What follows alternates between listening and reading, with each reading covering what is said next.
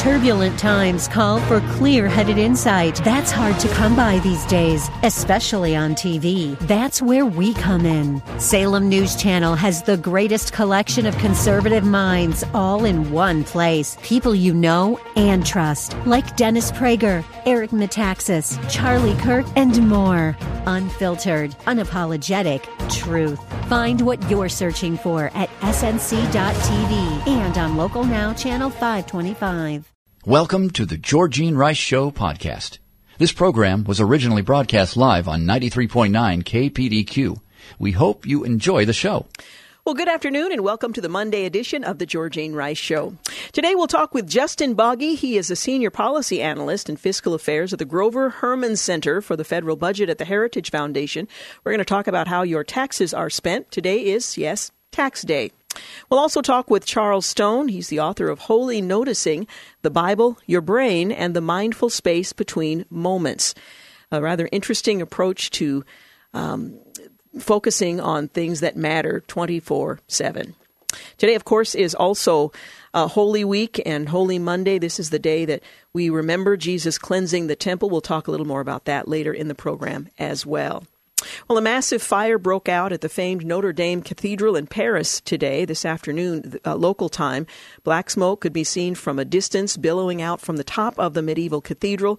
Flames leapt from two of its bell towers. The site stopped pedestrians in their tracks along the Seine River, which passes under the cathedral. And it was sad to see such a significant monument there to be destroyed by fire. They are saying that the two towers that stood to one side will probably not be impacted by the fire, but the cathedral itself is not expected to survive in any meaningful way. There was dramatic video. It showed the cathedral's main spire collapsing from the blaze. Local reports said that the roof also collapsed. There were some questions about how it was being handled, but it is such a tall edifice that it was difficult for them to figure out how to get to where they needed to get water. It was suggested by several that planes flying over would dump water on the area where the flames were shooting skyward. But it was also said that the building very well could have collapsed as well as other buildings nearby. It was under some sort of renovation, and the thought at this point is that it was a consequence of that construction project that was most likely responsible for the blaze, although no specifics are yet known. A church spokesman told the French media that all of Notre Dame Cathedral's frame is burning after the spire collapsed. The roof fell in shortly thereafter. The mayor called it a terrible fire, while the president of France said it was sad to see this part of us burn. Notre Dame of Paris is in flames, emotion in the whole nation, thoughts for all Catholics and for all French, he tweeted. Like all our countrymen, I'm sad to see this part of us burn. Well, the French capital's police department said no deaths have been reported nor injuries. The police didn't say anything about any of the other details. Paris authorities are in touch with the Paris diocese. The structure is essentially owned by the Paris government, but the Catholic Church has full access to it.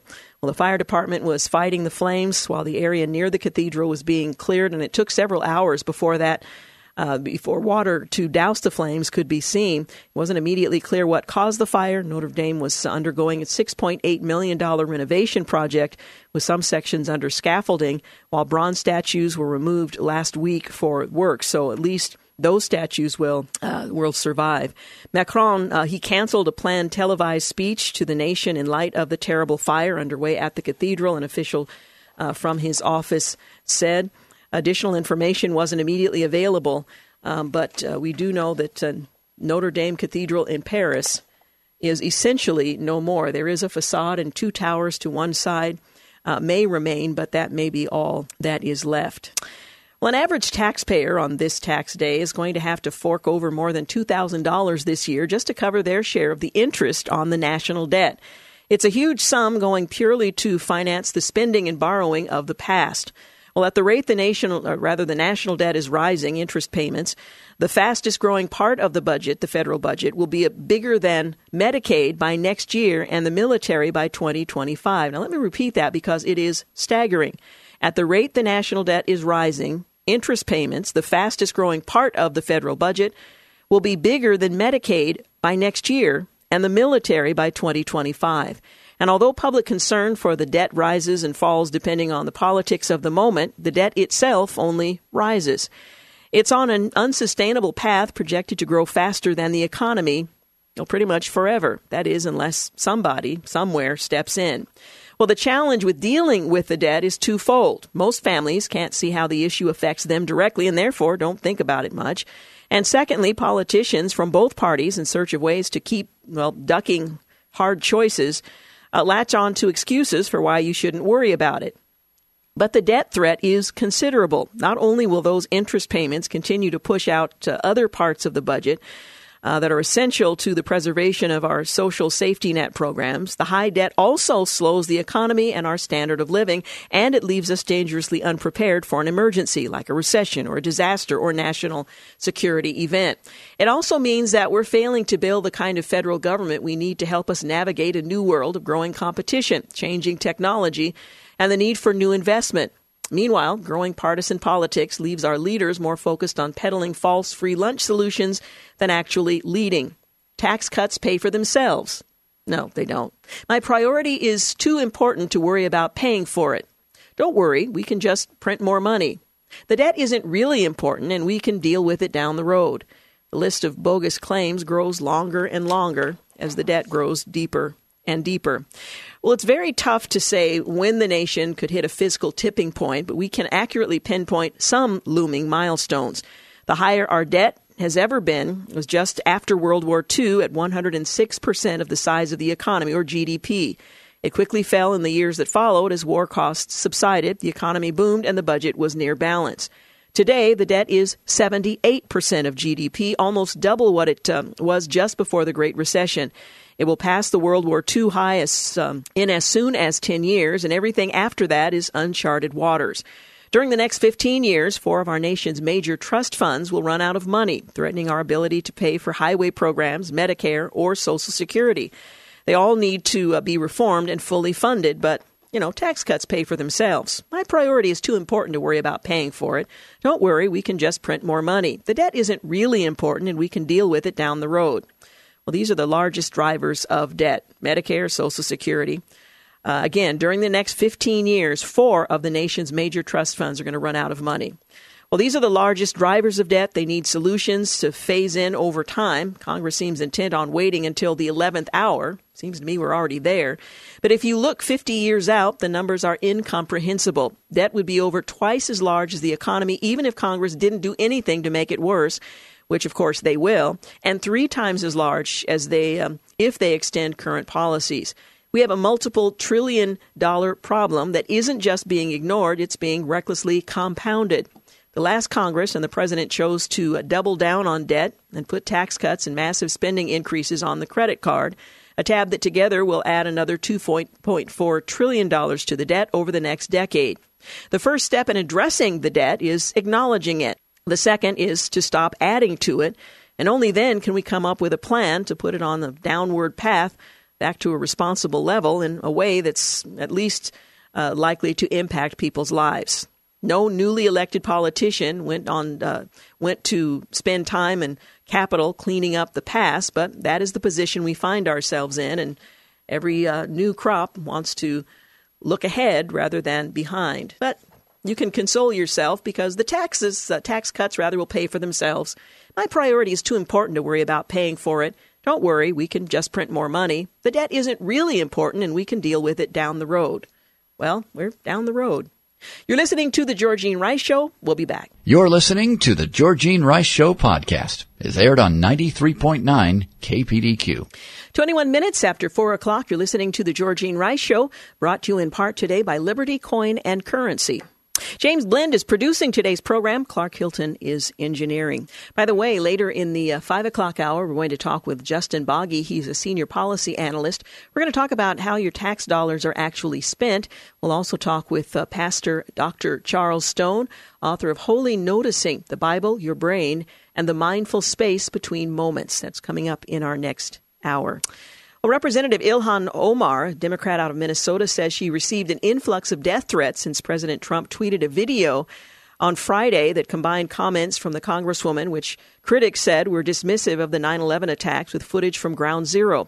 I've experienced an increase in direct threats on my life, many directly referencing or replying to the president's video, she tweeted in a statement on Sunday night. She said that hate crimes around the world by right-wing extremists and white nationalists are on the rise in the world and around the world, and accused Trump of encouraging acts of hate. Now, it's interesting to me, while you may criticize the president, individuals who make controversial statements never take responsibility for the controversial nature of their own statements and bear at least some of the responsibility for those statements.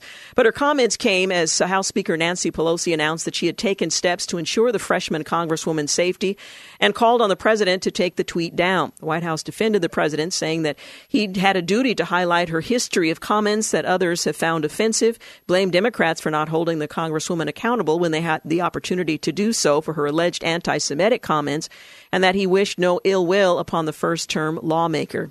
The back and forth does get tiresome and tedious. Meanwhile, Senator Bernie Sanders is holding a town hall on Fox News tonight. It's still ongoing, but rather contentious from the very beginning. Brett Baier and Martha McCallum moderating, the hour-long event. It will be in the senator's first appearance, or rather will be his first appearance on the network, and he spent much of his time at the beginning criticizing the network rather than dealing with the questions being posed to him by the two moderators or the audience, but that since settled down, and it's an actually very enlightening and interesting town hall. He'll be the second Democrat presidential contender to appear on the program. President Trump's reelection campaign raised $30.3 million in the first quarter of this year, far pacing the leading fundraiser among the Democrats. Of course, you have how many now? 18, 19 contenders. The Trump campaign said nearly 99% of its donations were of $200 or less, with an average donation of $34.26.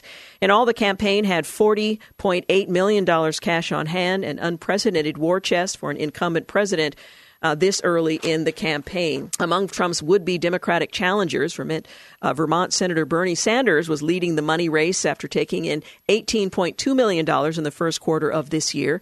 He was followed by California Senator Kamala Harris with $12 million, former Representative Beto O'Rourke at $9.4 million, South Bend, Indiana Mayor Pete Buttigieg, I can never get that quite right, $7 million, and I do know how to say it.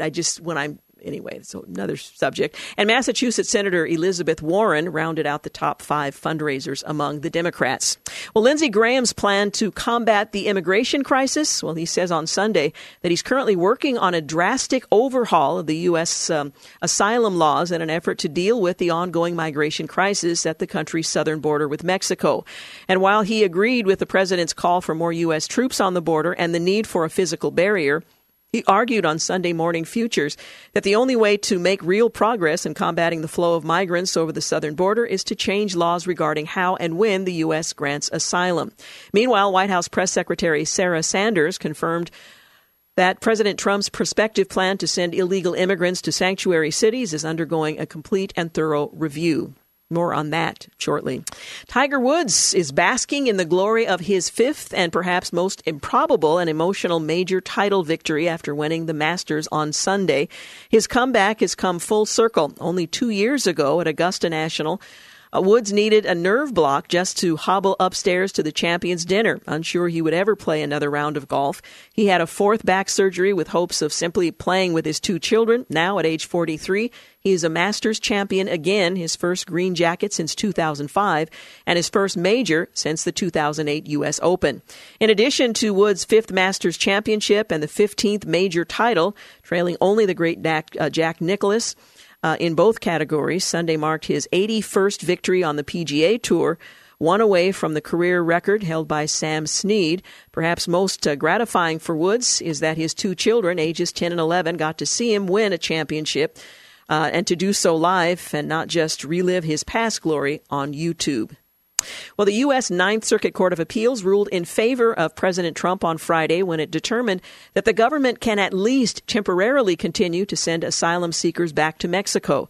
The asylum program was scheduled to be shut down at midnight under the order of District Judge Richard Seaborg, but the White House requested that the appeals court intervene. The Ninth Circuit temporarily stayed the lower court ruling as the parties get ready to submit their arguments next week on the government's request for a longer stay that would likely last months. And House Democrats are giving the Trump administration a hard deadline of April 23rd to turn over the president's tax returns. Legal experts have suggested that an outright denial of their request by Treasury Secretary Steven Mnuchin could be followed by subpoena or a lawsuit in federal court. Mnuchin so far has only postponed responding to Democrats' request and said he would confer with the Justice Department, but he has yet to reject it. And New Jersey became the 8th state in the country to legalize assisted suicide on Friday. Democratic Governor Phil Murphy signed legislation that will allow doctors to prescribe lethal doses of medicine to patients who've been diagnosed as terminally ill. And North Korean leader Kim Jong-un has laid down an end-of-year marker for the United States to agree to terms for a nuclear deal while signaling he may agree to a third summit with President Trump. Although President Trump agreeing to a third summit with him is somewhat questionable. Kim said that he will wait till the end of this year for the U.S. to decide to be more flexible in negotiations. He called offers floated by the U.S. absolutely impractical, arguing that the administration did not really ready itself to sit with us face-to-face and settle the problem. Well, on this day in 2013, 2 bombs made their pressure cookers explode at the Boston Marathon finish line, killing 2 women and an 8-year-old boy and injuring more than 260. Today, or maybe it was yesterday, the Boston Marathon took place without incident. And it was on this day in 1947 that Jackie Robinson, baseball's first black major league player, makes his official debut with the Brooklyn Dodgers on opening day in Ebbets Field. And on this day in 1865, President Abraham Lincoln dies 9 hours after being shot the night before by John Wilkes Booth at Ford's Theater in Washington. Andrew Johnson becomes the nation's 17th president. Well, Special Counsel Robert Mueller's much-anticipated Russia report is said to be released to the public and to Congress Thursday morning. That's according to the Justice Department in an announcement earlier today. Justice Department spokeswoman Carrie Kupek said the report would be made available with redactions Thursday morning to lawmakers and to the public. The news comes despite mounting calls from Democrats to first release the report to Congress without redactions. Attorney General Bill Barr testified last Wednesday he planned to have the report available within a week, maintaining his original vow to release Mueller's full report by mid-April. Last month, Mueller submitted his more than 300-page report to the Justice Department for review by the Attorney General and Deputy Attorney General Rod Rosenstein. In a letter to Congress, Barr relayed some of the primary findings of the report, stating the special counsel found no evidence of collusion between members of the Trump campaign and the Russians during the 2016 presidential election. Mueller was also tasked with investigating whether the president had obstructed justice in any way, but ultimately he did not come to a conclusion on that issue, leaving the decision to the Department of Justice. The Attorney General and Rosenstein, though, said the evidence was not sufficient to establish that the president committed an obstruction of justice offense. Well, Barr has faced mounting criticism from Democrats over his short 4-page description of findings from the Mueller report. Most congressional Democrats demanded Barr turn over the full report without redactions to the House and Senate Judiciary Committees for review prior to releasing it to the public. But we now see how that's going to end. Thursday morning, the report will be available not only to members of Congress, but to the public as well. 30 minutes after 4 o'clock, you're listening to The Georgene Rice Show. You're listening to The Georgene Rice Show podcast. It's aired on 93.9 KPDQ. 33 minutes after 4 o'clock, you're listening to The Georgene Rice Show. Well, the U.S. terrorism label for Iran's Revolutionary Guard formally took effect today, with a battle between the Trump administration and some in Congress over waivers on oil and nuclear sanctions that are due to expire or to be extended early next month. The Guard's formal designation as a foreign terrorist organization, the first ever for an entire division of another government, kicked in with a notice published in the Federal Register. Well, the move adds a layer of sanctions to the elite military unit and makes it a crime for anyone or in or subject to U.S. jurisdiction to provide it with material support. Well, depending on how broadly material support is interpreted, the designation may complicate U.S. diplomatic and military cooperation with certain third country officials, notably in Iraq and in Lebanon, who deal with the Guard. Well, President Trump's and Secretary of State Mike Pompeo announced the step with great fanfare last week, opening a one-week consultation period with Congress during which members could have raised objections. Lawmakers were broadly supportive, but congressional Iran hawks are now expressing concern that the administration may extend waivers on oil and nuclear sanctions. Those sanctions, which are unrelated to the Guard designation, were imposed last November following the president's withdrawal from the U.S., of the U.S., from the landmark 2015 Iran nuclear deal that May. Well, they target major elements of Iran's economy, notably its energy sector, by hitting foreign companies and governments with so-called secondary sanctions if they continue to do business with targeted Iranian entities. Well, the main goal has been to dry up revenue from Iran's oil exports, which the U.S. says is the main driver of the country's funding for destabilizing activities throughout the Middle East and beyond. But those sanctions related to the Revolutionary Guard kicked in today. Well, Mayor Pete wants to be President Pete. Pete Buttigieg, thank you. Anyway.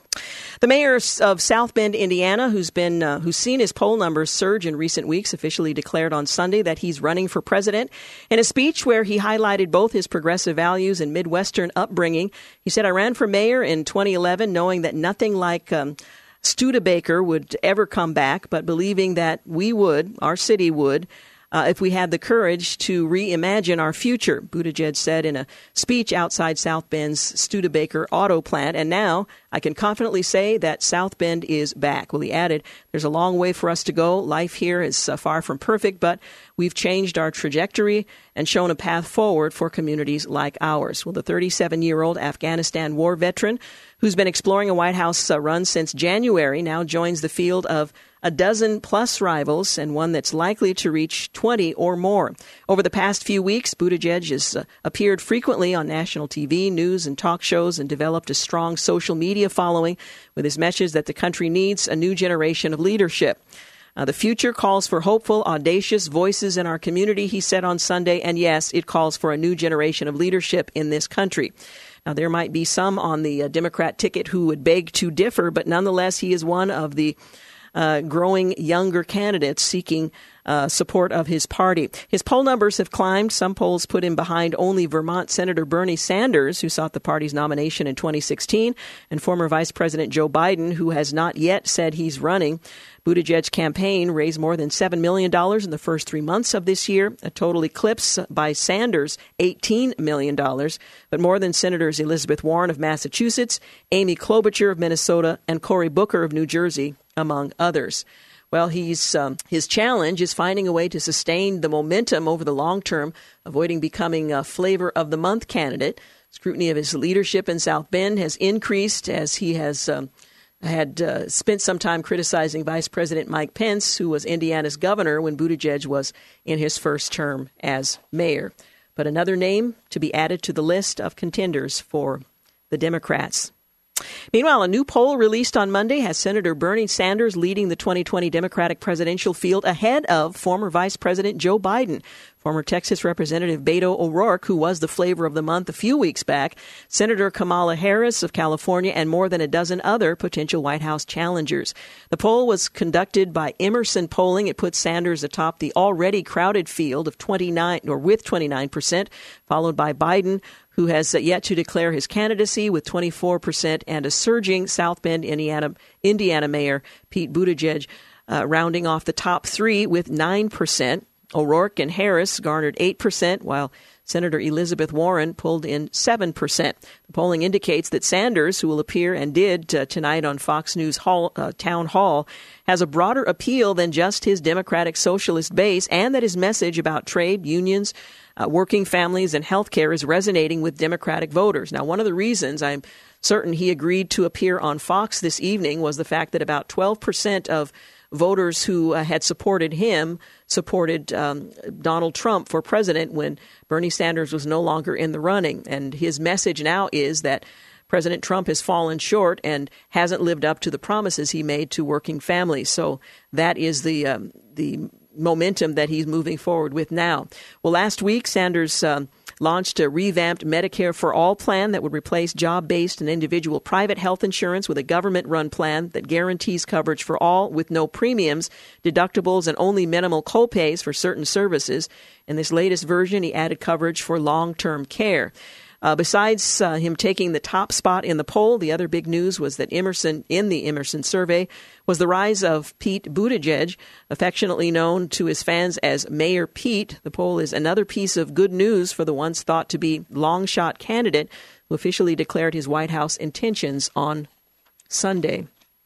Presidential candidate Senator Elizabeth Warren released her 2018 tax returns on Wednesday, showing she and her husband earned nearly $1 million last year. The Democrat from Massachusetts used the release to once again highlight a bill she's pushing that would mandate that the Internal Revenue Service publicly release the tax returns of the president, vice president, presidential candidates, and federal office holders. Currently, that's not a requirement.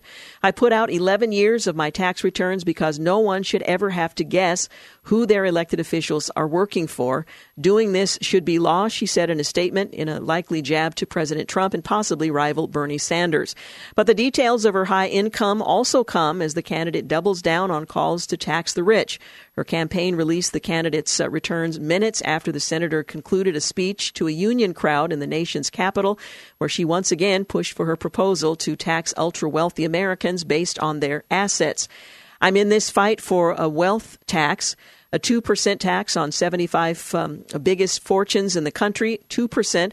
That's all we're asking. The populist senator with a history of taking on Wall Street and big business, highlighted as she addressed a gathering of North America's building trade union.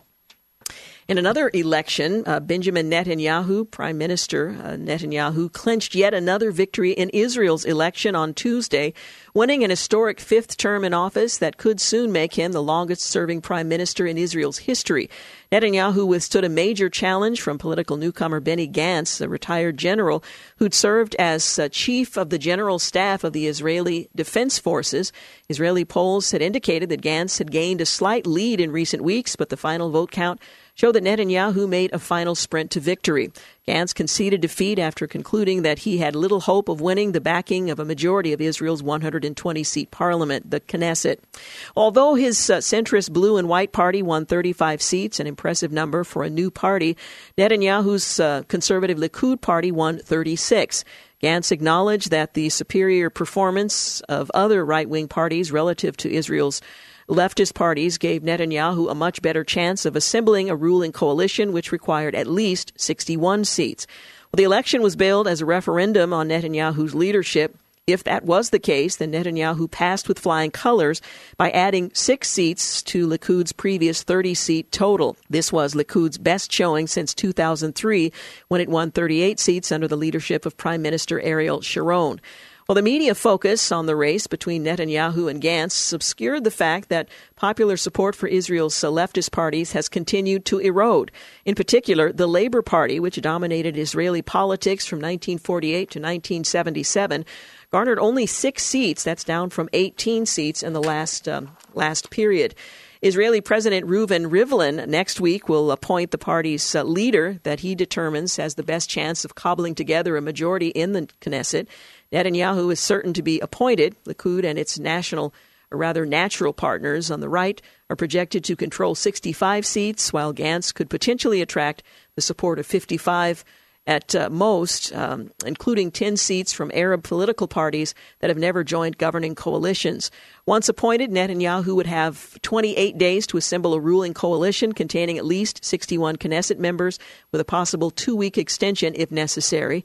This will require extensive negotiations with other political parties over policy issues, cabinet positions, political appointments. Particularly noteworthy will be the appointment of a defense minister, traditionally considered the most important slot after the prime minister. The leader of the secular nationalist party is known to want to return as defense minister, but his resignation last November due to disagreements with Netanyahu's Gaza policy may lead Netanyahu to deny him that position. Assembling the new coalition government will take many days, if not weeks, of hard negotiations, but the next administration should be up for the running by mid-May. By midsummer, Netanyahu will become Israel's longest-serving prime minister, surpassing David Ben-Gurion, Israel's founding father. Netanyahu's fifth term may become one of his shortest, however, as he faces 3 possible indictments on corruption charges. Israeli Attorney General announced in February that he intends to indict the prime minister on charges of bribery, fraud, and breach of trust related to 3 different investigations. Netanyahu has strenuously denied the charges, which he has denounced as a witch hunt. He's entitled to a hearing to refute the charges. If the case proceeds, he would become the first Israeli prime minister to be indicted while in office. He's not required to resign if indicted, but only if convicted.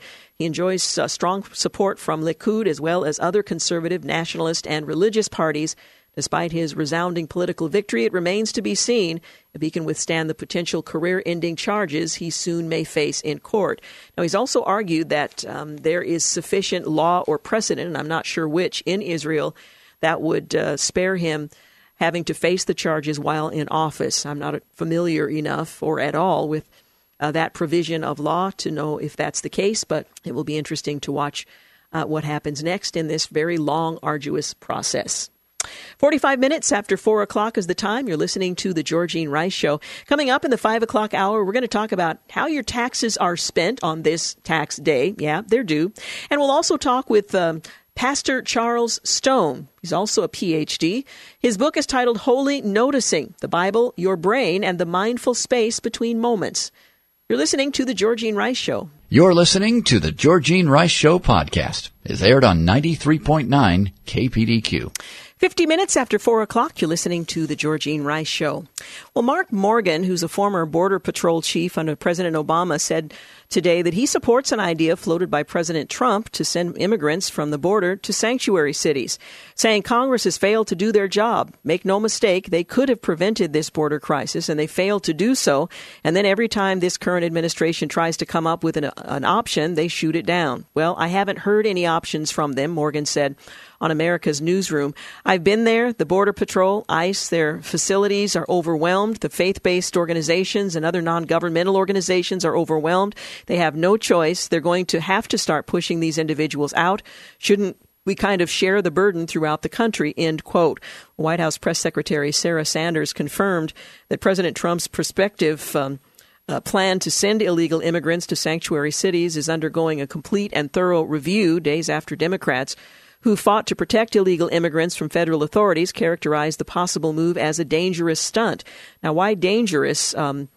Given the position they hold on immigrants in communities, even when they're not in the country legally. But Sanders said on Sunday in response, nobody thinks that this is the ideal solution, but until we can fix the crisis at the border, we have to look at all options. This is one of them. Whether or not it moves forward, that's yet to be determined. Well, the Democratic chairman of the Homeland Security Committee, Benny Thompson, is a critic of this option and the White House description of what's happening at the border. This is, again, his manufactured chaos that he, President Trump, created over the last 2 years on the border. Now, he's in the minority now in that he's not acknowledging the crisis because there has been a shift away from denying that there's a crisis. Now the focus is what to do about it. In any event, apparently, the idea is still on the table. I'm not even sure that it's legal. It's most likely not going to happen, but it certainly has exposed something of a weakness in the argument that sanctuary cities do, in fact, improve communities in general. In fact, one of the mayors of one of the sanctuary cities says, look, we've got to take care of our own people. We can't afford to have these people come. It's almost a direct quote, although not exactly. Again, exposing maybe the hypocrisy behind the theoretical idea of a sanctuary city without it being challenged and populated with those who now desperately need someplace to go. Well, WikiLeaks founder Julian Assange is finally going to face the music. According to many across the political spectrum, he is no hero. To a handful of others, he is. For the last 7 years, Assange has avoided accountability for his conduct. He's holed up in the Ecuadorian embassy in London at a cost of $3 million. In fact, that's a conservative estimate. But that ended last week at a news conference on Thursday. Ecuadorian President Lenin Moreno said, "We've ended the asylum of this spoiled brat." That's a direct quote. The serial publisher and of classified and other material was, according to news reports, a horrible guest. He reportedly had horrible hygiene, faced allegations that he physically harassed his caretakers. I won't even describe some of the other disgusting things, but reportedly compromised the embassy communication system, which allowed him to access and intercept the official and personal communications of staff. He also threatened the country to expose some elements of their leadership. Well, now that his asylum is officially over, he has to confront his legal challenges as the United Kingdom, Sweden, and the United States each have filed charges against him for various alleged crimes. Recall that in 2012, Assange took refuge at the Ecuadorian embassy in London to avoid extradition to Sweden over a sexual assault case, and he's been there ever since. Well, until recently. A UK court had granted him bail in 2012 while he fought his extradition to Sweden. But instead of fighting his extradition to Sweden, he skipped bail, ingratiated himself with the country of Ecuador, received asylum, and retired to their London embassy. Well, immediately after his asylum was revoked, a bearded and disheveled Assange was dragged out of the embassy by British police and arrested on the UK warrant for skipping bail. He was also arrested pursuant to the U.S.-UK extradition treaty in connection with a U.S. federal charge of conspiracy to commit computer intrusion. Assange was taken to a courtroom in London where he was found guilty of the bail-skipping offense. He will be sentenced on the 2nd of May, where he faces up to a year in jail for that. He remains in a British jail pending sentencing. He is a flight risk. That's where things got interesting, as there is an open question as to what happens to Assange after he's sentenced on the UK bail-skipping charge.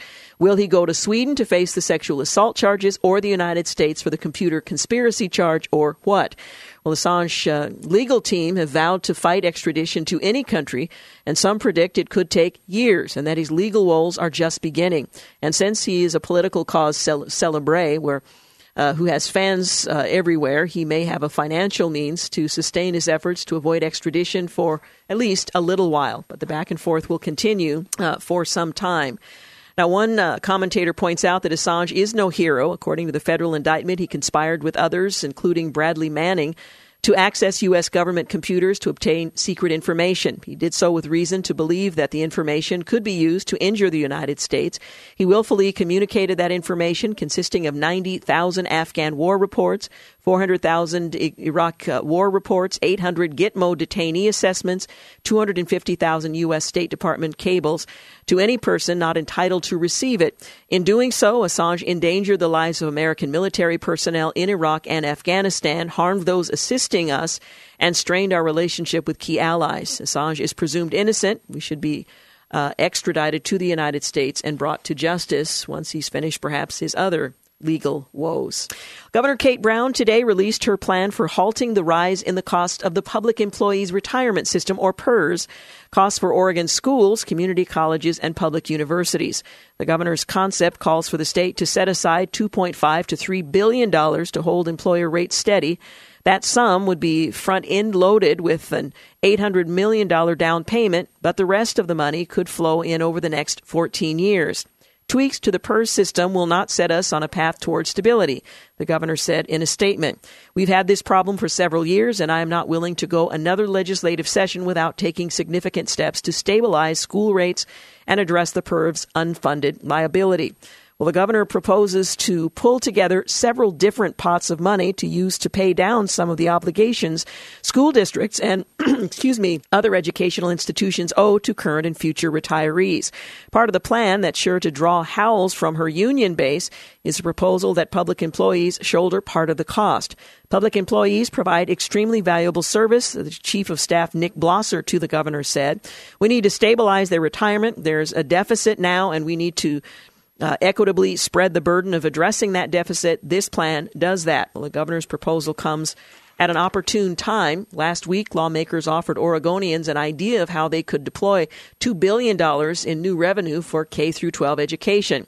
Not coincidentally, former Governor Ted Kulongoski and his one-time chief of staff, the former labor leader Tim Nesbitt rolled out plans for two 2020 ballot measures that could cut the public employee pension costs that threaten to consume much of the proposed new tax increases. Public employee unions don't like the ballot measures, which would bite more deeply into the compensation of current employees than would Brown's proposal and begin a transition away from a defined benefit plan where the state is on the hook for future payments to a 401k style plan where the employee takes more of the risk. The governor said she does not favor adopting the 401k style plan, saying we must protect the current PERS defined benefit plan and implement modest, dedicated employee contributions to secure each member's retirement. The governor is charting a middle ground. She wants to halt the increase in employer contributions to pension costs and effectively hold it steady at current rates for the next 14 years. The governor's position is that if nothing is done, the rising cost of pension obligations will consume much of the new funding for teachers and educational services. And as the legislature moves forward, we'll see which of the plan options they will ultimately settle on. All right, you're listening to the Georgene Rice Show. It's about 59 minutes after 4 o'clock. We're going to take a break for news and traffic here in just a moment. When we return, we're going to talk with Justin Boggy. He's a senior policy analyst in fiscal affairs at the Grover Herman Center for the federal budget at the Heritage Foundation. We're going to talk about how your taxes are actually spent. And we'll talk with Dr. Charles Stone. He's a full-time pastor and author of Holy Noticing, The Bible, Your Brain, and the Mindful Spaces Between Moments. The book is published by Moody. We'll be back shortly. You're listening to the Georgene Rice Show podcast. It's aired on 93.9 KPDQ. Hey, welcome to the second hour of the Georgene Rice Show, brought to you in part by Zerorez. Well, today, of course, is tax day. And yes, true to form, no, I haven't mailed my taxes yet. It's only, 5 o'clock? I owe, so I'll wait till the last possible moment, as has become my practice. Anyway, last year, Washington collected more than $3.3 trillion in taxes. So where exactly does all that money go? Well, some think that most of it goes to foreign aid and defense. Others might think corporate subsidies dominate the budget. But what is the reality? Well, here to talk with us about that is Justin Bogey. He's senior policy analyst in fiscal affairs at the Grover M. Herman Center for the Federal Budget at the Heritage Foundation. Thank you so much for joining us. Hey, Georgene, good to be with you. It's good to be with you as well. Well, for those of us who wait till the last minute, it's sort of painful to finally let go of that envelope with the check in it. But it is healthy for us to seize this opportunity to really learn where our tax dollars go. So tell us, where do our tax dollars go? Absolutely. It's no fun to have to mail that check, but it's just one of the realities of life, I guess. Yes. Thankfully, I think about 90% of Americans are actually paying less taxes this year than they did last year, thanks to the tax cuts that went into effect in late 2017. So that is a little bit of positive news. But back to your original question. So people have these kind of ideas about where all this tax money is going, and everybody focuses on the appropriations process in Congress and thinks that's what all the money's being spent on.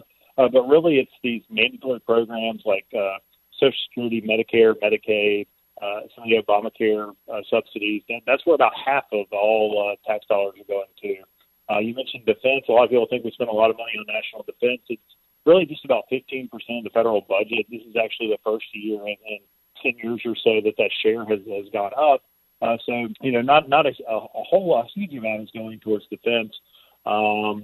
And then you have about 8 or 9% that's going towards interest on the national debt. So just paying our creditors.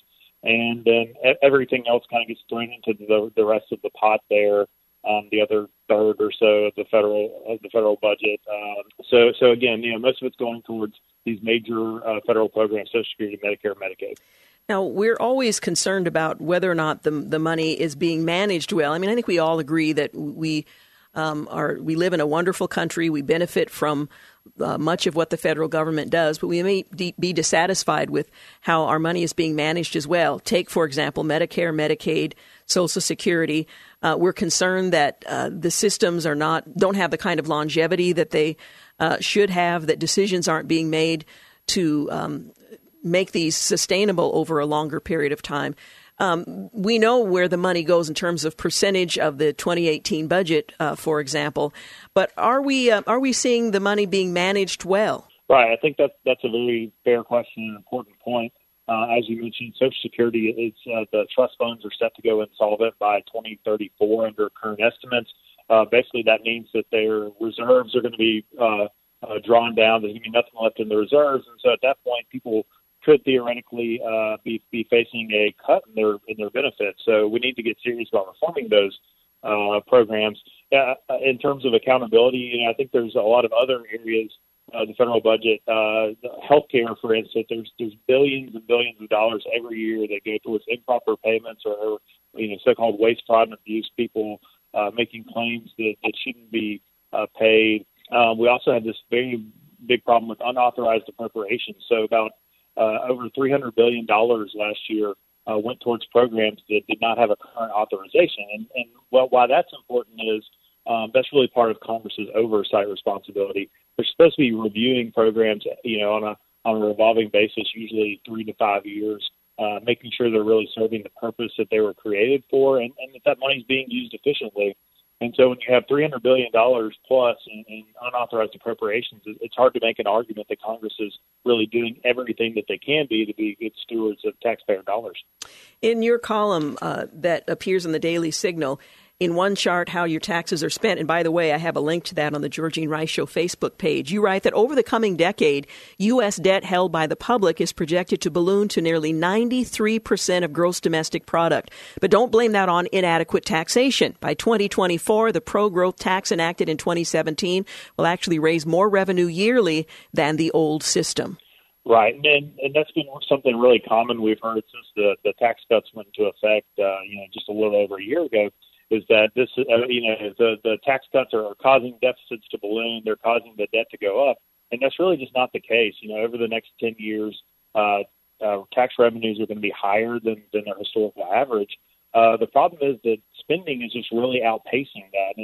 It's even if we got 4% economic growth every year, this isn't really a problem that we can grow ourselves out of. It's not going to be able to keep pace with these, especially healthcare, these large programs that are just growing so quickly and consuming more and more of the federal budget. If you look at the numbers, just Social Security, Medicaid, Medicare, and interest on the debt are on pace to consume all federal revenues in just about 20 years. So you could get rid of national defense, you could get rid of food assistance programs, you could get rid of everything else, and the federal government still wouldn't be able to balance the budget because of those programs and how quickly they're growing. Well, it is very sobering, and we would do well to take this teachable moment, Tax Day, to think about whether or not we believe that the federal government is managing those resources well. We know that we have to pay taxes, but we'd like to think that they're being managed well and that they have the long term in mind. Justin, thank you so much for taking the time to talk with us today. Thank you very much. I appreciate it. Really appreciate it. And again, his column, which has a chart that kind of breaks down where the money actually goes, spending as a percentage of the budget, can be found at the Georgene Rice Show Facebook page. It originally appeared on the Daily Signal. You're listening to The Georgene Rice Show. Up next, we're going to talk with Dr. Charles Stone. He is the author of Holy Noticing, The Bible, Your Brain, and the Mindful Spaces Between Moments. You're listening to The Georgene Rice Show. You're listening to The Georgene Rice Show podcast. It's aired on 93.9 KPDQ. Hey, good afternoon and welcome back. You're listening to The Georgene Rice Show, brought to you in part today by Liberty Coin and Currency. My next guest is the author of Holy Noticing, The Bible, Your Brain, and the Mindful Space Between Moments. Well, in the book, Dr. Charles Stone guides readers through the lost art of holy noticing, purposefully paying attention to God as He works in us, in our relationships, and in our world. Now, many of us today think that mindfulness is dangerous, it's unchristian, it's associated with Eastern religions, and quite often it is. But according to Dr. Stone, he explains that mindfulness is a spiritual discipline that Christians have practiced for millennia, and he explores the historically Christian and biblical roots of the lifestyle. He teaches readers how to be more engaged with Christ in the everyday moments that too often slip by us, noticing with a holy purpose. So I'm looking forward to talking with Dr. Charles Stone. He served for 38 years in ministry, 26 of those years as a senior pastor. He currently pastors West Park Church in London, Ontario, Canada, a multicultural congregation. He founded Stonewell Ministries as well to serve pastors and churches through coaching and consulting. Many of his articles have been featured in magazines such as Outreach, Leadership Journal, Rev, Newman, and others. And his blog posts have appeared on sites like pastors.com, sermoncentral.com, churchcentral.com, and many others. He joins us today to talk about his book, Holy Noticing, the Bible, Your Brain, and the Mindful Space Between Moments. Thank you so much for joining us, Dr. Stone. Great to be with you, Georgine. Well, this could be considered a controversial book in that, as I mentioned earlier, mindfulness is a practice that has gained a great deal of popularity. But you point out very early, even in the introduction, that what you're writing about, holy noticing, is an ancient biblical practice. Give us a bit of history. Yes, well, it really is. If you look at the language, the Hebrew language, one of the key words in the Hebrew language that describes this concept of mindfulness, being still before God, meditation, is the word zakar. And the Hebrew language is a very, very ancient language that precedes the language that perhaps Buddhists might use. So you have that in the scriptures, but you also historically in the Old Testament, New Testament, in the early church age, you have many of these men and women who wanted to seek a deeper relationship with God practiced these concepts, these practices like mindfulness that I'm calling holy noticing. So it's rooted in Scripture as well as in church history. Now, what led you to explore the lost spiritual art of holy noticing? Well, Georgine, is very, very personal. It actually started about 32 years ago in a high chair. I was not in the high chair, but my youngest daughter was. Mm-hmm. It was Christmas morning. I was feeding her pureed peaches or something like that, and I noticed her left eye was quivering. Now, if you have a young child, you think that's kind of odd. So a couple of days later, we went to see a specialist. We were in Mississippi, where my wife is from, and he said it's probably a strabismus, something in her eye that she'll outgrow. But when you go back to Atlanta, where we lived at the time, why don't you go to a specialist? We did. He said the same thing. Well, probably a strabismus, but let's do a scan anyway. So a couple of days later, we got a scan, and just as we arrived at home after that scan, so opening the front door, phone rang. I ran into the kitchen, picked it up, and it was the doctor. He said, Mr. Stone, we have the results back. I said, okay, what were they?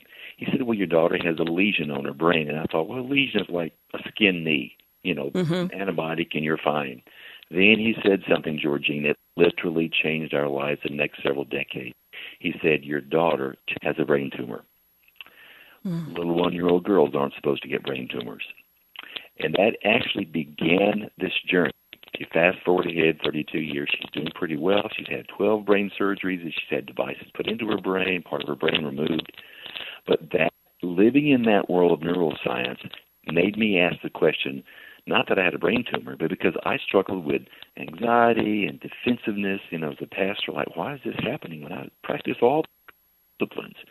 That led me to this discovery of this ancient practice that, as I have practiced, has made a profound difference in my life. So the genesis really was rooted in that day, Christmas Day, when I noticed something was wrong with my daughter's eye. You write that our journey with Tiffany made me think more often about what matters most in life, and that this ancient biblical practice really calls us to be more mindful, if you will, to use a sometimes misused term, but calls us to be more aware of God's presence, what He's doing, the people in our lives, and so on. Yes. Well, I actually define mindfulness with the two words, holy noticing, and I call it an art. And here's how I actually tease that out a bit. I call holy noticing with a holy purpose, God and His handiwork, our relationships, and our inner world of thoughts and feelings. So it really is an art to learn to be present, because what happens, Georgine, a lot of times in life, I'm guilty of this too, and everybody is. We have a difficult moment. We have a difficult experience. We want to get past that. We want to get beyond that. We want to get out of this difficult moment to get to the next better moment. So we're always searching for the next better moment rather than realizing, okay, this is the moment I'm in. This is the experience I'm having. These are the emotions and thoughts I'm having. I need to be present with the Lord to notice what He's up to, how He's working, and learn from that. So it really is an art that can profoundly impact many areas of our life, and I believe help us become more like Jesus. You draw our attention to the Apostle Paul, who writes in Ephesians 5 that we are to make the most of every opportunity.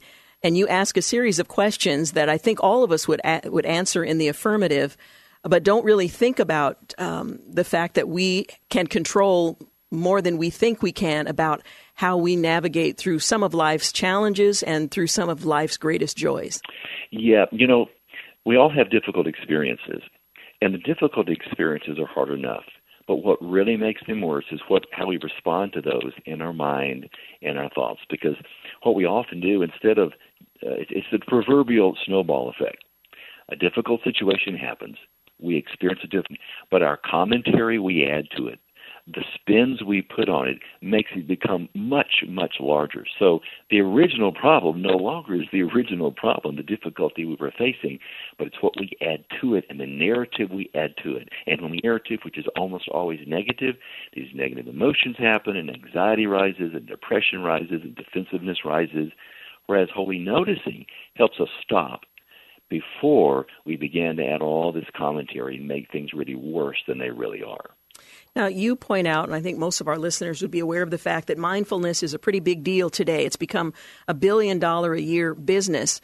And the question is, should Christians embrace it just because everyone else is doing it, or is there a biblical basis for our doing so, and to what end? So let's address that. You reference J.I. Packer, who writes about this kind of practice, so that we can dispel any concerns that this is just following a trend that's become popularized, as sometimes Christian practice does. It follows whatever is popular, and we do it because the rest of the culture does it, and it may make us seem more relevant.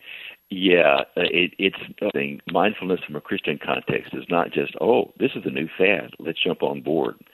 But because we have deep biblical roots in the Old Testament and New Testament, because we follow some of these early what they're called contemplatives. These were men and women who left persecution and went to the deserts, probably 30,000 over 2 or 3 centuries.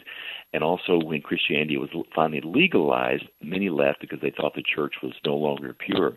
And in their experiences, they discovered these deep, rich insights, always rooted back in Scripture.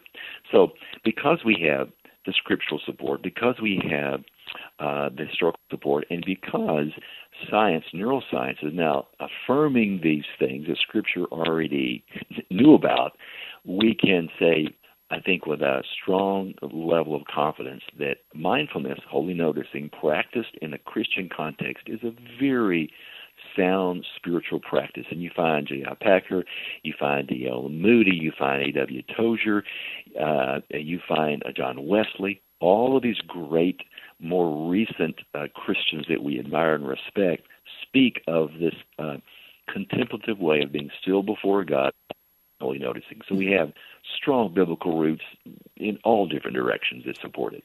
Well, in fact, as you've defined it, that's really countercultural living, because that's contrary to the fast-paced, always distracted life that's so common in our culture today. Yeah, we are always on autopilot, rush, especially with all of our gadgets. I'm a gadget guy. I have an Apple Watch on my wrist. I'm looking at my iPhone. I've got my screen here with my Mac. So we're constantly on, like 24/7. So we live in this crazy culture.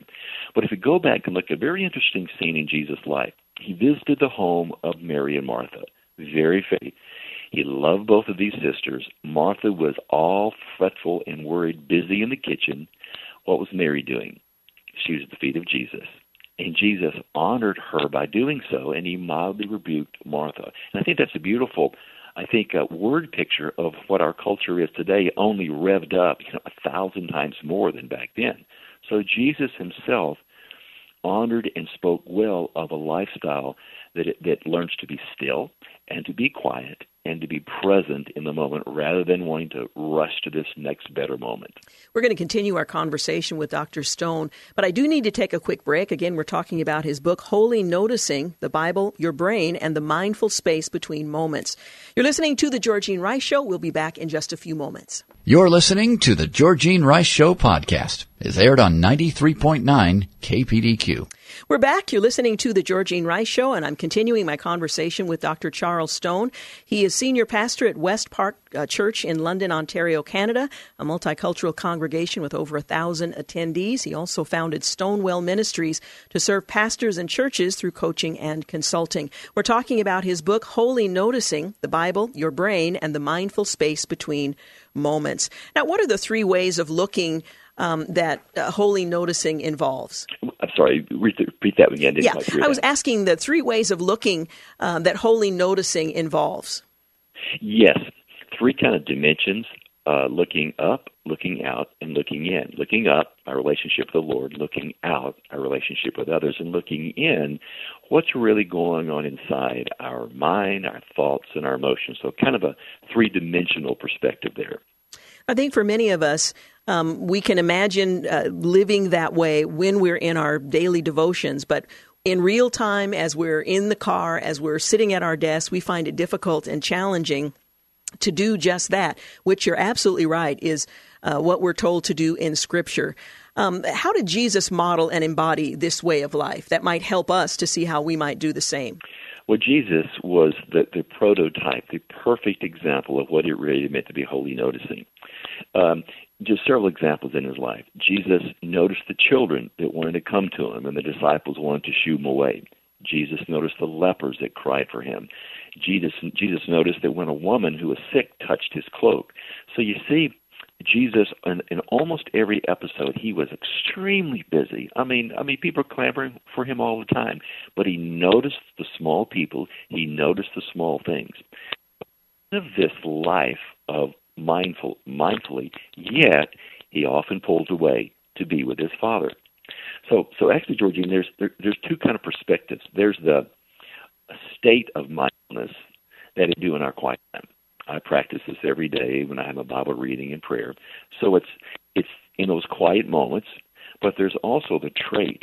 We actually live this out in daily life. It's not just something we do in the prayer closet. It's something maybe we learn to do in the prayer closet when it's quieter, but it's something we live out. And I actually use an acronym, BREATHE, and each of the letters of that acronym represents a component of mindfulness that we can practice in our devotional time, and components that help us live out the life that Jesus wants us to live.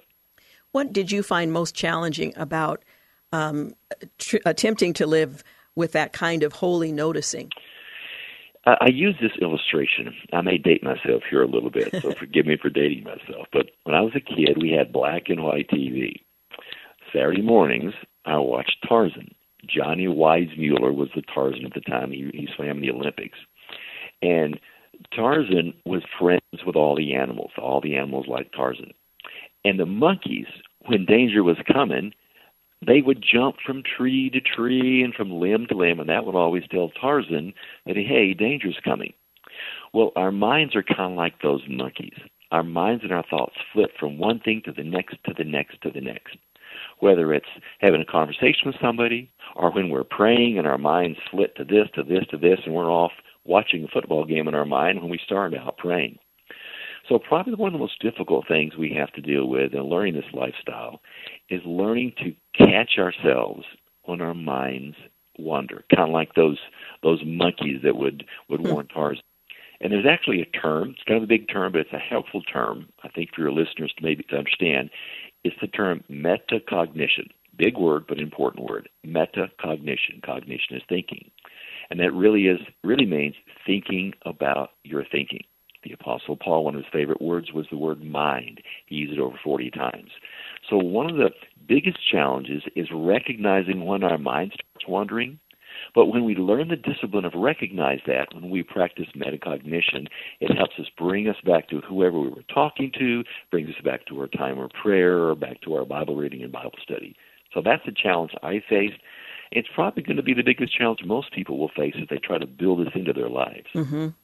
Now, one of the things I like about your book, Holy Noticing, is that you intersect brain insight with biblical truth so that we understand that we're not only told to do certain practices in Scripture, but there's also evidence in our physical body that there are benefits to being obedient in this and other areas. Yes. I think it St. Augustine was the first to say this. Calvin also said it, that all truth is God's truth. So what good science, good neuroscience can teach us, it is truth. Now, not truth in the level of scriptural truth, but it's truth. So we're finding out more and more of these as neuroscientists study how the brain works and how the mind works. They're finding all these incredible benefits that mindfulness brings. Now, let me say this. I think it's important to say that we practice mindfulness not because it's all about me and my happiness. We practice it because it's all about God and becoming more Christ-like. So that's the ultimate goal, to become more Christ-like. But in doing so, practicing mindfulness, holy noticing, there are these incredible benefits that come to us, and I'd be happy to cover some of those if you'd like for me to. Yeah, please do. Well, 3 or 4 come to mind. First of all, they're finding out there are incredible benefits to our body dealing with stress. It helps us deal with stress. They're also finding that there's something called HRV, heart rate variability. Now, I usually think, you got a good, 60 to 70 beats a minute. That's good. That's a good heart rate. But there's a new measure of health, and that is how the rate of your heart rate changes. It's called heart rate variability. They're finding mindfulness helps create a better HRV sign of health. Another amazing thing, Georgine, is they found out that mindfulness is related to longevity. At the end of our chromosomes are little end caps, kind of like what's on our shoelaces, the little plastic things on the end of our shoelaces. Mm-hmm. And the longer those are, it's related to longevity, living longer. Mindfulness helps reduce the rate of the shrinking of those.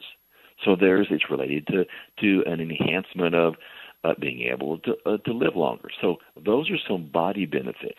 When it comes to emotions, what they're finding out is that mindfulness actually can help us with our anxiety and with our depression, in many cases equal to or better than medication. Now, I'm not one of these kind of guys that says no medication at all if you have some anxious thought, anxiety or depression. It can be very helpful under a good doctor's diagnosis.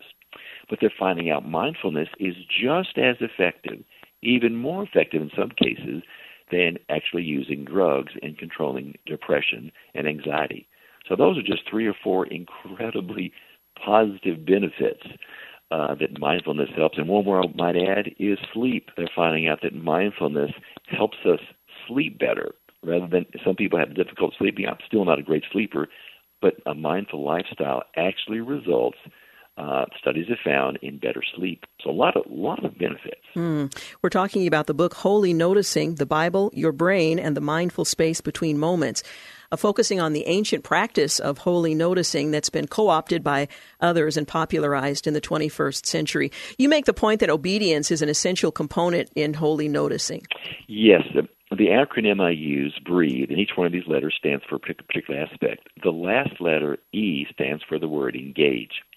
So I like to make the distinction that although we learn about it, as I mentioned earlier, we can learn about this and practice it in the prayer closet. The E stands for engage. It means to go and live out this life of Christ. Live out and engage the world. It's not just something we do like a monk where we seclude ourselves from living in culture and away from others. But a huge component is going out and living it, where it's a way of life as we interact with people we love or people that even give us difficulty at church or work or wherever we have relationships. So it's really living out the life of Christ. Now, you mentioned the BREATHE model, the last component of it. Can you briefly tell us the other elements that each letter represents? Sure.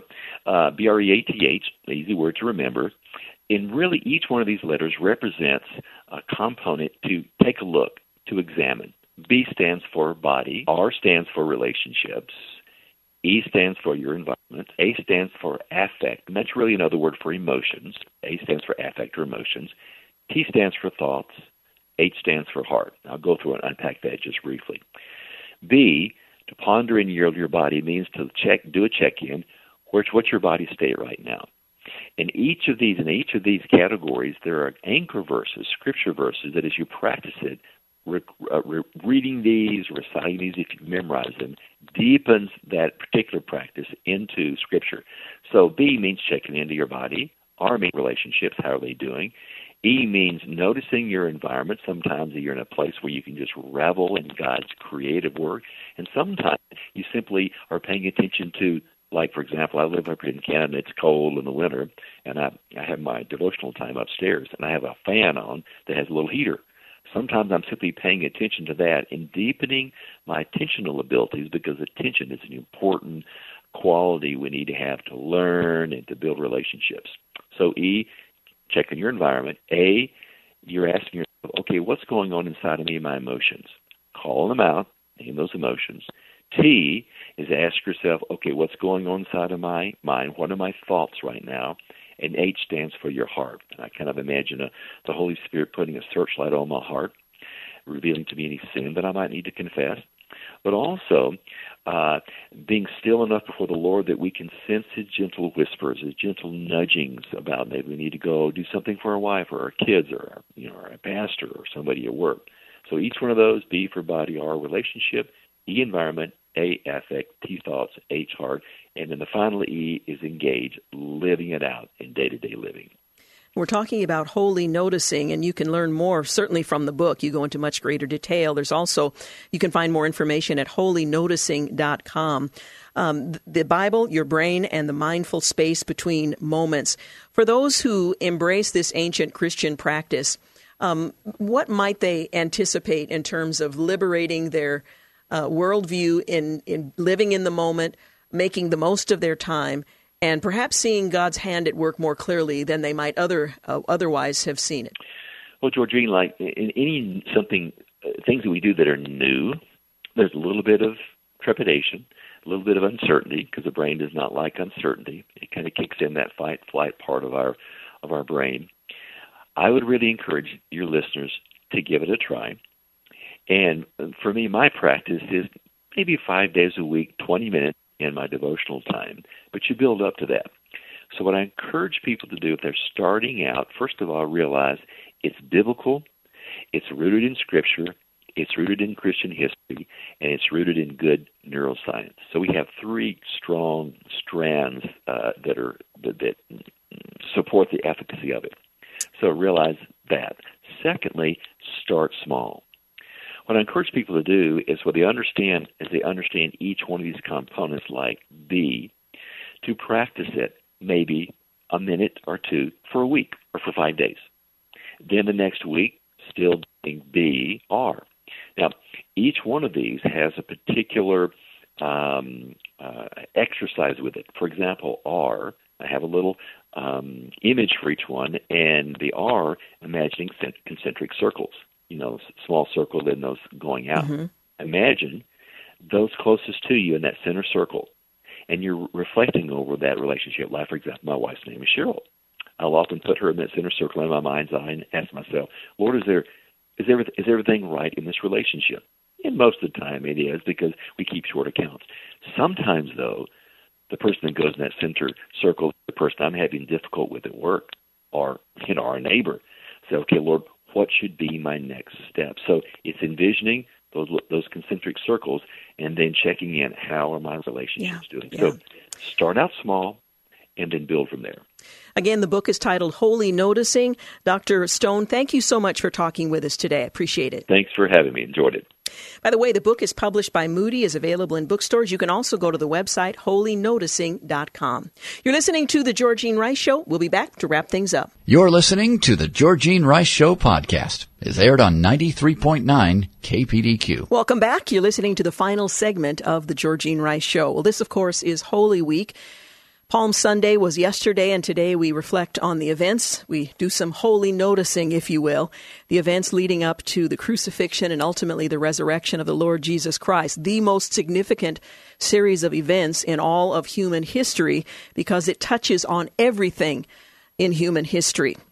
We read in Matthew 21:12, "And Jesus drove out all who sold and bought in the temple, and he overturned the table of the money changers and the seats of those who sold pigeons. It was an unheard of scandal. This young rabbi, who today had the whole city yesterday had the whole city in a patriotic uproar, today stormed into the very temple precinct itself and created chaos. There were doves flapping, men were shouting, women were scrambling after the rolling coins on the ground. This fellow from Galilee once again stirring up trouble. But stirring up trouble is always what happens when Jesus enters the scene. Monday of Holy Week has its parallel in our individual journey of faith. He comes and priorities are overturned. Assumptions are swept aside. The first thing he did on entering Jerusalem is the first thing he does on entering a life. He goes straight to the temple, to the place where we worship, and he cleans out whatever is not part of God's design. The process is called by many names: sanctification, getting right with God, but the meaning is the same. The recognition that with Jesus in charge, many things we used to do, things we used to say, things we used to want are no longer okay.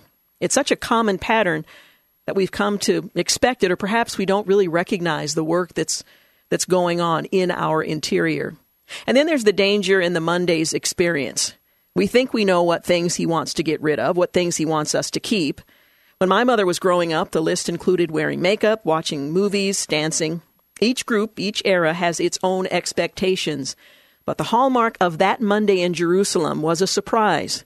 Jesus knew what stood between the people in those days and God, and he knows what stands between people today and God. Astonished is how Mark described people's reactions to that original cleansing, and astonished is how we feel when God's house cleaning, not the one we envision, gets underway within us, if we yield to the work of his Holy Spirit. Whatever blocks our relationship with him must go, and he is faithful to do his work in us. "What are you doing, Lord?" we cry when the cleanser strides in. "I'm making myself a temple," he might reply. I appreciated Susanna Foth Ockman, who's the author of Mornings with Jesus. She wrote this in reflecting on the events of Monday in Passion Week. "I wonder how Jesus felt the Monday after Palm Sunday. Biggest party ever. For the first time, he was recognized for who he is, the Son of the Most High God. All of Jerusalem turned out to sing his praises. Blessed is he who comes in the name of the Lord. Hosanna, Hosanna." And then comes Monday, the after-party blues. Jesus had to recalibrate and refocus. There's no recovery from Palm Sunday. There was just the momentous toil of wrestling with his own will so that he can accomplish the heart-wrenching work his Father had asked him to do, the work that he willingly came to do, to save the world, to take on every sin for all of mankind, for all of eternity. How could he fathom it? How could he breathe another breath or take another step? It must have been all too much, costly, cruel, devastating, unless he began to plan another party. He put all the pieces into place: forgiveness, mercy, sacrifice, his life for ours, so that we could attend the never-ending party of basking in the love and hope of the one who loves us most of all. I appreciate her putting it in that way. Well, this is a great week to practice a little holy noticing, as my previous guest suggested, so that we are mindful of the events that led up to the crucifixion of Christ, that we allow the Holy Spirit full access to our hearts, so that as he cleansed the temple, things that might remain in our hearts that no longer belong there because we are followers of him, we might willingly surrender, that we might gain a fresh appreciation for all that he did for us, the sacrifice that he made, the mercy that he has extended to us. What a Savior. During this Holy Week, on this Holy Monday. Taking a look at this week's programming, we're going to reflect a little bit on Holy Week, Monday through Thursday. On Friday, we have been graciously given the day by our employer, and so we have the opportunity to celebrate and reflect and have some somber time on Good Friday. But on Tuesday, we're going to talk with Steve Cleary. He's speaking on behalf of, and I'm not quite sure what his role is. I'll know tomorrow. Pilgrim's Progress, the movie. I've seen bits of it, and in fact, you can go to the Georgene Rice Show Facebook page if you'd like to see a little bit of it. Anyway, it's coming out on the big screen. We'll talk more about that when he joins me. And we'll also talk with Paul Pastor. He wrote an article, or there was an article written in Christianity Today about the Bible Project, which originated and is developed right here in our community. We're going to talk more about how this project is bringing people back to God's Word. On Wednesday, we'll talk with Dean and Sarah, the author of The Unsaved Christian. Now, is that an oxymoron? Well, the subtitle of the book is Reaching Cultural Christianity with the Gospel. And on Thursday, John Gauger will join us. Kids say the wisest things. Well, sometimes they do. Not always. If you have kids, you know that's true. But sometimes they do. 26 lessons you didn't know your child could teach you. And we get that concept from Jesus himself, who suggests that if we could just be more like children in some aspects, we would do well. So that's our lineup this week, and we'll have some special Good Friday programming for you as well. Well, I want to thank James Blend for producing today's program, Clark Hilton for engineering, and thank you for making the Georgene Rice Day show a part of your day. Have a great night. Thanks for listening to the Georgene Rice Show podcast. If you'd like to download a podcast of the show or would like more information on today's guests, please visit the show at kpdq.com or on Facebook. Follow the show on Twitter at GRiceShow and like us on Facebook. And join us live every weekday at 4 for more critical thinking for critical times on 93.9 KPDQ.